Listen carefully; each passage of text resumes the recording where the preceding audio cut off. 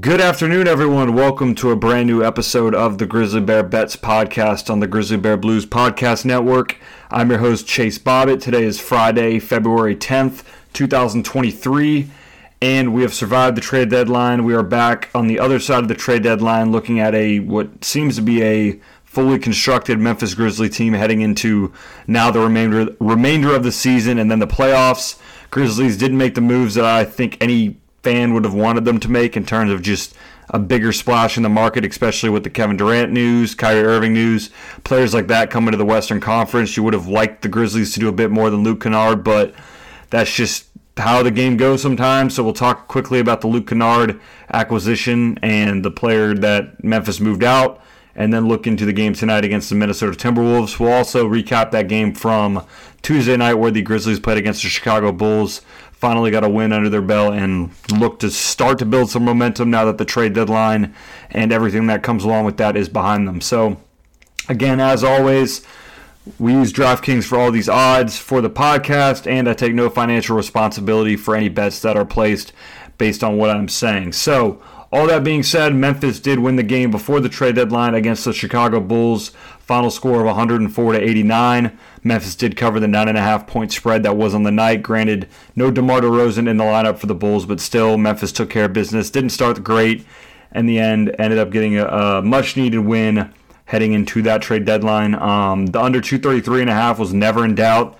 Again, Bulls only scored 89 points. Grizzlies only scored 104. So, never in doubt there. Our play of the game was Ja Morant over 27.5 points. He finished with 34.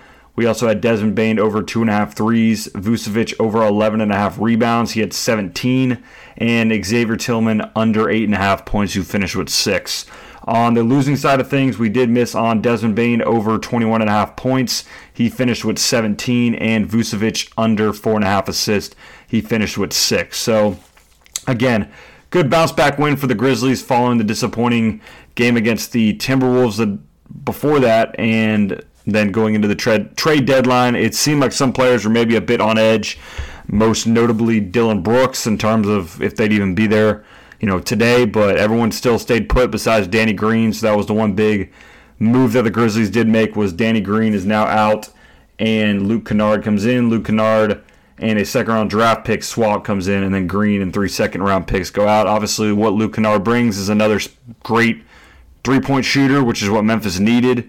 Desmond Bane's really the only guy in the lineup that can consistently hit threes, so bringing in Luke Kennard, who's one of the best three-point shooters statistically in the whole NBA, should help the Grizzlies in some capacity or another. I don't expect him to be a starter or play crazy minutes, but just someone to come off the bench, provide the Grizzlies some shooting in certain matchups going forward. I think was a good get for the Grizzlies. I don't think it's a needle mover, and I think they could have done more, but it looks like for whatever reason the Raptors ended up not being sellers.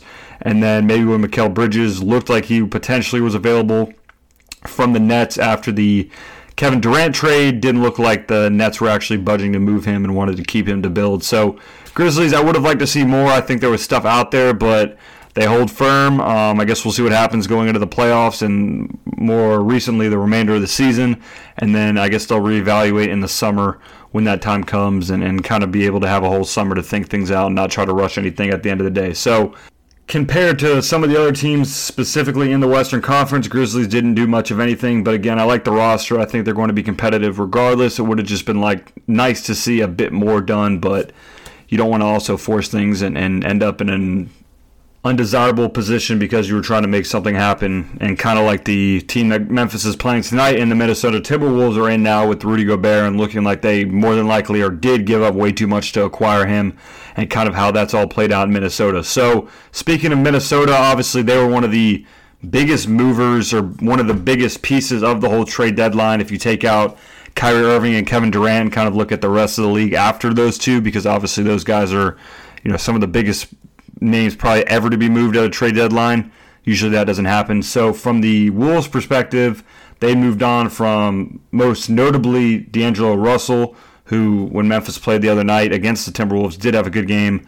He's been good for them, but I think he just kind of, apparently after the fact, you hear stuff about him and Rudy Gobert not getting along, him taking shots away from Anthony Edwards, and then when Cat comes back, kind of how, the one ball mentality. It didn't seem like D'Lo was really all there for it, so they move off of D'Lo, bring in Mike Conley, which obviously hits close to home for the Grizzlies, and looks like Conley will actually be active tonight to play his first game for his new team in Memphis tonight. So kind of ironic there, but Mike Conley is a player that can kind of stabilize this Wolves offense and Wolves locker room, as sometimes this can kind of be chaotic with all the young players that they do have. And if Patrick Beverley was a leader for them last year, imagine what someone like Mike Conley coming in the door can do. So we'll see Mike Conley tonight in his new colors. This was also part of the deal that had Russell Westbrook go to the Jazz, along with Malik Beasley and Vanderbilt going out to LA. So a bunch of movement, and we'll see how the Wolves kind of respond with that. Obviously, a new point guard coming in. Granted, he has played with Rudy Gobert before. Is going to be a bit of a difference, nonetheless, in some way, shape, or form. So all this leads to Grizzlies currently being a -7 favorite. Over-under is set at 234.5. So Mike Conley looks like he's going to be playing.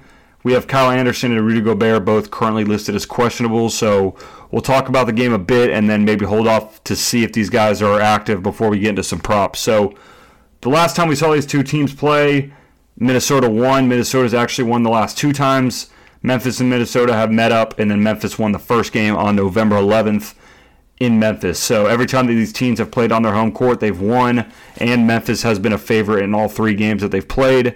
The last game was a 111-100 win in Minnesota.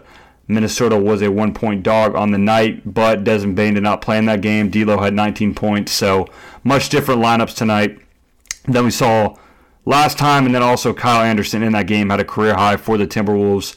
23 points in that game, also hit 4 threes. So even if Anderson plays, I wouldn't expect another 23.4 three-pointer game from Kyle Anderson. No offense to him, but I think that was kind of an anomaly, especially right now with his spot in Minnesota and how that his role kind of works out. He just had a really good game against his former team, and that's what that was. So since the last time these two teams met up, we have seen the Wolves go 4-3 straight up. Most recently, they beat the Jazz 143-118 in Utah on Wednesday night. So a good win considering at the time Utah, I think they had all their guys, or there's probably still something in the air in Utah that these guys are going to be moved. But all that Minnesota can do is take care of business. They did just that, beat Utah. Memphis in their last 5 games are 2-3. And both these teams are in around the mid-20s in against the spread record so far this season as a whole. But at home, Memphis is 16-10-1 against the spread, while Minnesota is 11-15 on the road. So stats favor Memphis to cover in this one, and I expect Memphis to do just that. I think the weight of the trade deadline finally being off the shoulders of guys like Dillon Brooks will play a role in Memphis starting to kind of turn that corner, and all the guys have, regardless of everything going on the outside, have seemed to be very tight-knit, which is one of the most valuable factors of this whole roster and of the whole franchise as a whole. And I get, and me as well, wanting the front office to make some more moves and not leaning into this whole, team chemistry thing too much. But at the same time, now that part's over, in terms of Memphis maybe getting someone to help them, short-term, you lean back into that team chemistry aspect of the whole thing, and now these guys are even probably closer than they were before this, and happy that everyone stayed put. So I expect Memphis, with all that being said, to have a big game tonight, -7. I expect them to cover that spread. I also think that spread would indicate that Rudy Gobert will not be playing in this game. So you have Mike Conley, Anthony Edwards, and that's really about it for the Wolves tonight. So I like Memphis at home to cover that -7 spread. They've proved consistently that at home they are, one of the better teams in the whole NBA, so I wouldn't expect that to change at all. Over-under, as I said before, is currently set at 234.5. These two teams, every time that they've played so far this season, have gone under the point total that was listed. Last time it was 236.5, time before that 232, and time before that 233.5. And Memphis have gone under in 9 of their last 10 games, under whatever the total line was listed at the night. FedEx Forum was also averaging 226.4 points per game so far this season, with a 13-13-1 over-under record for the Forum. And both these teams, in terms of actually over-under record, are not great. Minnesota 28-30 in favor of the under, and Memphis is, I think, right towards the bottom of the NBA in over-under perspective and over-under records, considering how well their defense has been so far this season. So Memphis is 24-29-1 over-under record, so 24 overs, 29 unders, and 1 push. So Memphis, again, one of the best defensive teams in the NBA. I expect this game to go under. Minnesota is averaging 115.9 points per game so far this season, which is 10th best in the NBA, while the Grizzlies are 10th best in points against, 112.2 per game. And then Memphis offensively is 116 points per game to Minnesota's 115.5. So I say all of that to then completely switch up what the stats would suggest, and I'm going to actually go over here for the total. Again, Memphis 9 of the last 10 games have gone under. I think this is, as I always say, a correction type game. I also think that Memphis is just going to score the ball very well in this game. Also, no Rudy Gobert is going to be a nice luxury for Memphis, who likes to score points in the paint. Again, Jaren Jackson Jr. is going to do his thing defensively, but I think that Anthony Edwards and co. will be able to get at least enough points to get us that over. So we will go with that. For our play of the game, we are going to go with Desmond Bane over 2.5 threes. He has hit this in 3 straight games, finally starting to up his volume again. We have seen him shoot at least 7 3-pointers in every game for the last 5 games in a row. He has only played against Minnesota 1 time so far this season, went 2 for 7 from 3, but with the way that he's been shooting the ball recently, again in the month of February, Lee's last 4 games, he's shooting 51.7% from 3. So volume has gone up, continuing to hit shots at a high level. I think over 2.5 threes is a great bet for Desmond Bane, and I'm going to continue to ride the hot hand in terms of that until I am proven otherwise, because he's consistently hitting these threes at a high rate, and I expect him to continue to do just that. His over-under is also set at 21.5. I like that as well.